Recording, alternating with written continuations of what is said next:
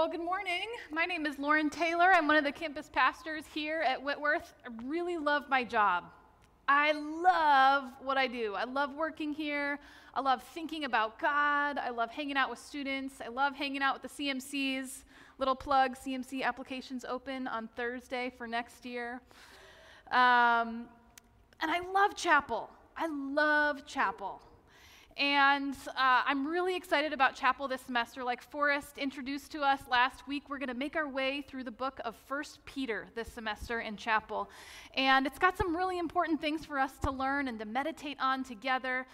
And so today, I want to read for you a passage of scripture from 1 Peter chapter 1, starting in verse 3. Now, this semester, we can't sing in chapel together. And so, as another way to participate with our bodies in worship, I'm going to invite you all to stand as I read God's word out loud. Hear this from the letter of 1 Peter. Blessed be God and Father of our Lord Jesus Christ.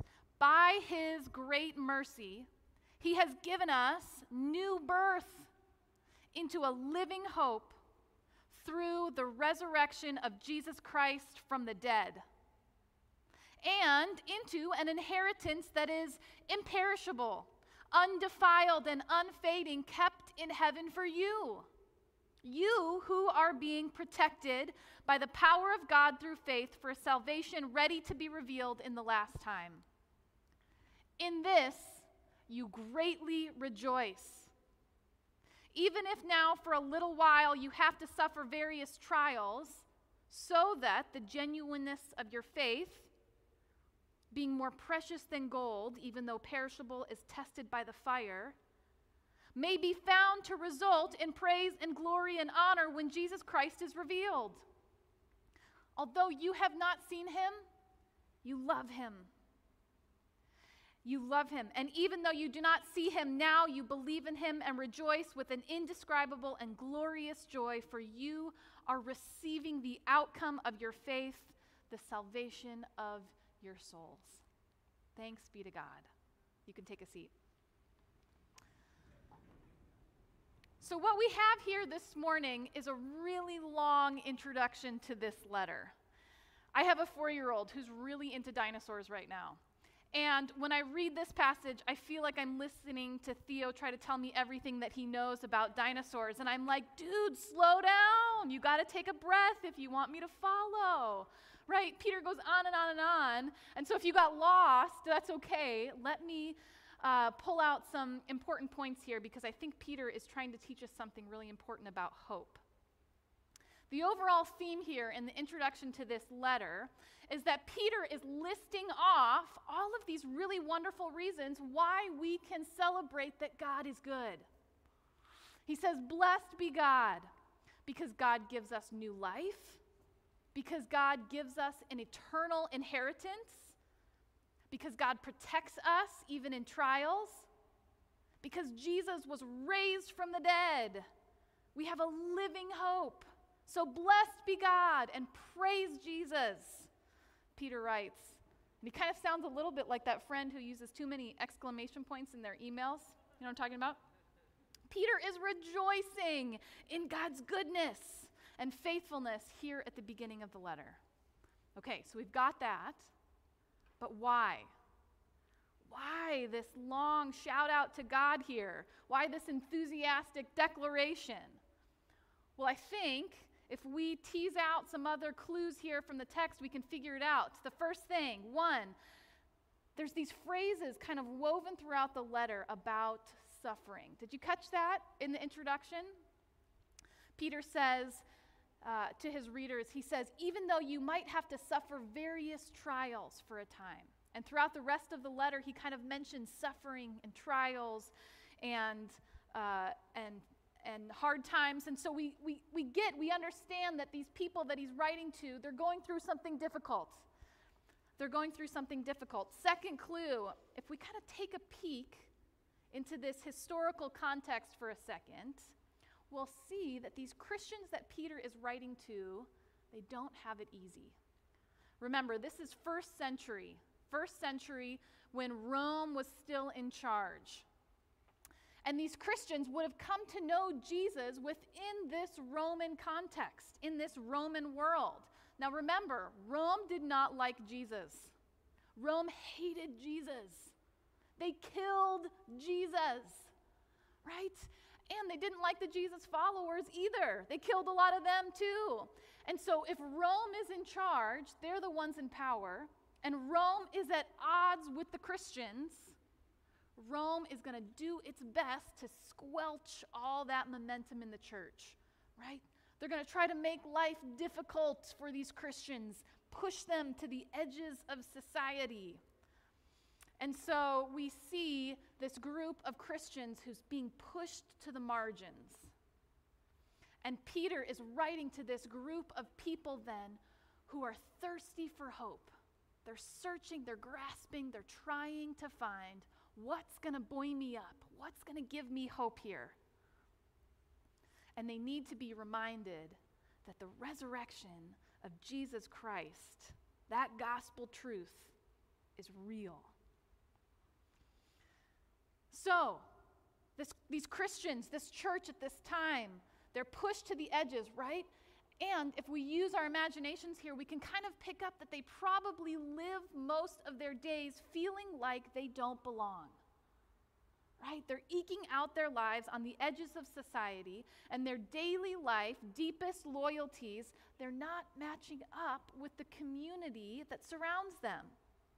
What matters most to these Christians is really different than what matters most to everyone else. Now, this might sound like a great movie where you get to cheer for the underdog, but the daily reality of this is hard. It is not glamorous. Not only is this incredibly lonely and terribly unsettling to feel so out of step with everyone around you, but in this case, it probably involves a suffering under these rulers and authorities of the day that wasn't justified, that didn't have a reason for it, that probably wasn't corrected, that feels maybe a little unseen, and that didn't have any promise of getting better or going away. And so the question here behind this text, the question for these Christians is this: in what do I put my hope? In what do I put my hope? Is it the government? Is it my community? Is it my success? Is it finding approval from others? Do I put my hope in trying to find a better future? The answer to all of this is no. It's no. All of these things will give you what we'll call a dead hope, a stale hope, a fleeting hope, because your candidate is not always going to win. Your community is going to make the wrong decision. You will fail. People are not always going to like you. Your future is not always going to be this upward trajectory. In fact, there's going to be places in your future that are going to feel like they're getting worse, not getting better. All of these things are going to give you a dead hope. They're going to disappoint.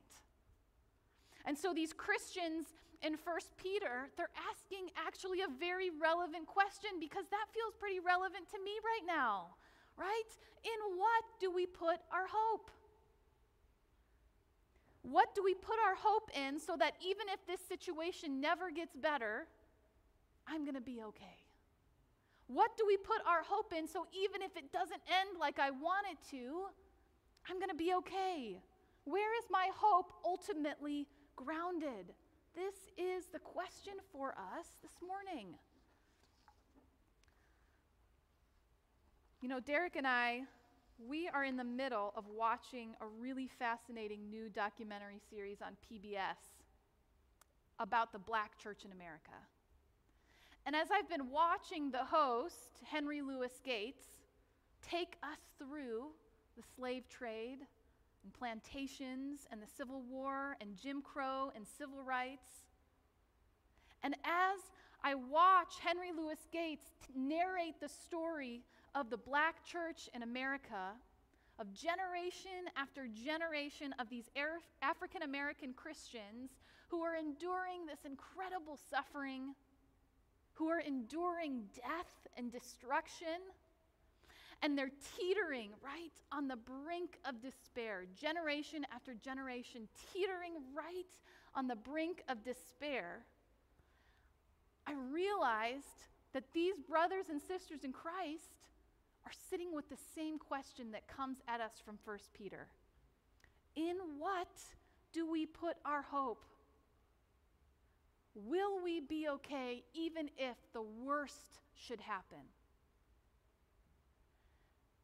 And I think that this African American church is in good company, right? When I think back through the story of Scripture, I think about Abraham, who had to think about hope, who had to ask, will I be okay even if I have to sacrifice my one and only son in whom God has promised me so much? Will I be okay if I lose my one and only son? In what do I put my hope? I think about Mary, who also had to think about hope, right? And she had to ask, will I be okay even if I have to raise this baby on my own? Even if we're scraping together pennies and we lose our friends and our community, in what do I put my hope? Will we be okay? I think about Paul, who asked, will I be okay even if I lose my position, my authority, my power in the ranks, if I follow this blinding light of Jesus? In what do I put my hope? There's a lot that tries to get in the way of hope, that forces us to look at this question right square in the eyes and ask, will we be okay? Even if you don't get the grade, even if you don't win the game, even if it doesn't work out between you and them, even if you don't get into that program or that school or you don't land that job, will you be okay even if you've got to wear a mask for a year and be totally disconnected from your community? Will you be okay if you've got to bear the brunt of this burden and you don't know when it will end? Where will your hope be found? But friends, I have good news. The good news is that Jesus showed us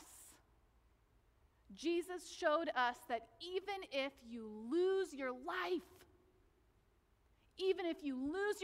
you will be okay. You will be okay because Jesus said, whoever loses their life for my sake will find it. Esau McCaulley, an African-American New Testament scholar, reflecting on his experience as a black man in America and as a Christian, he writes this: Christian hope is not merely a wish for a better future that may or may not actually improve. Christian hope is rooted in the resurrection. He writes, I have hope because I believe that Christ is risen.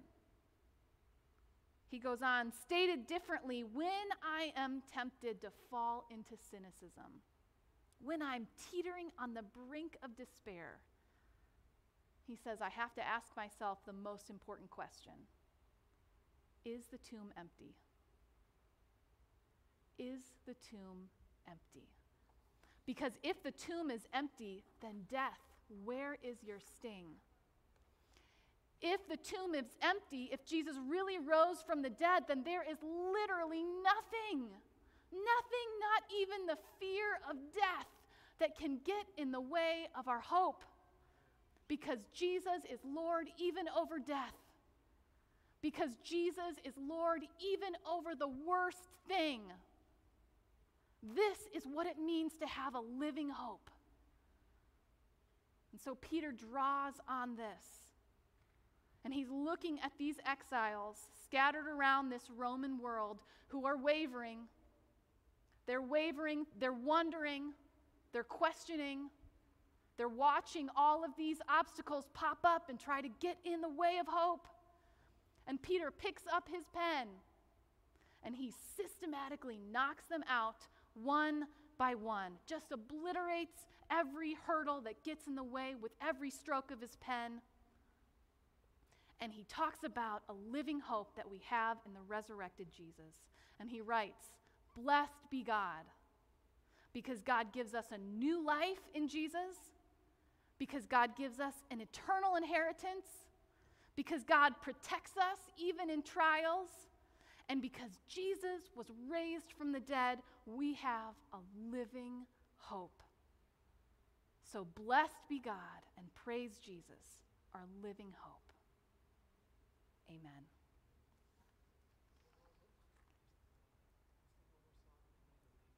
Okay, we will invite the band up to sing one more song. It is 11:30. If you need to head to class, you are free to do that. You are blessed by the Father, Son, and Holy Spirit. If you want to stick around, you can do that. If you need prayer, Chrissy and Janelle will be over at the side. We welcome you to worship the rest of this day, and if you want to stay and worship with us this last long, please do that. Amen.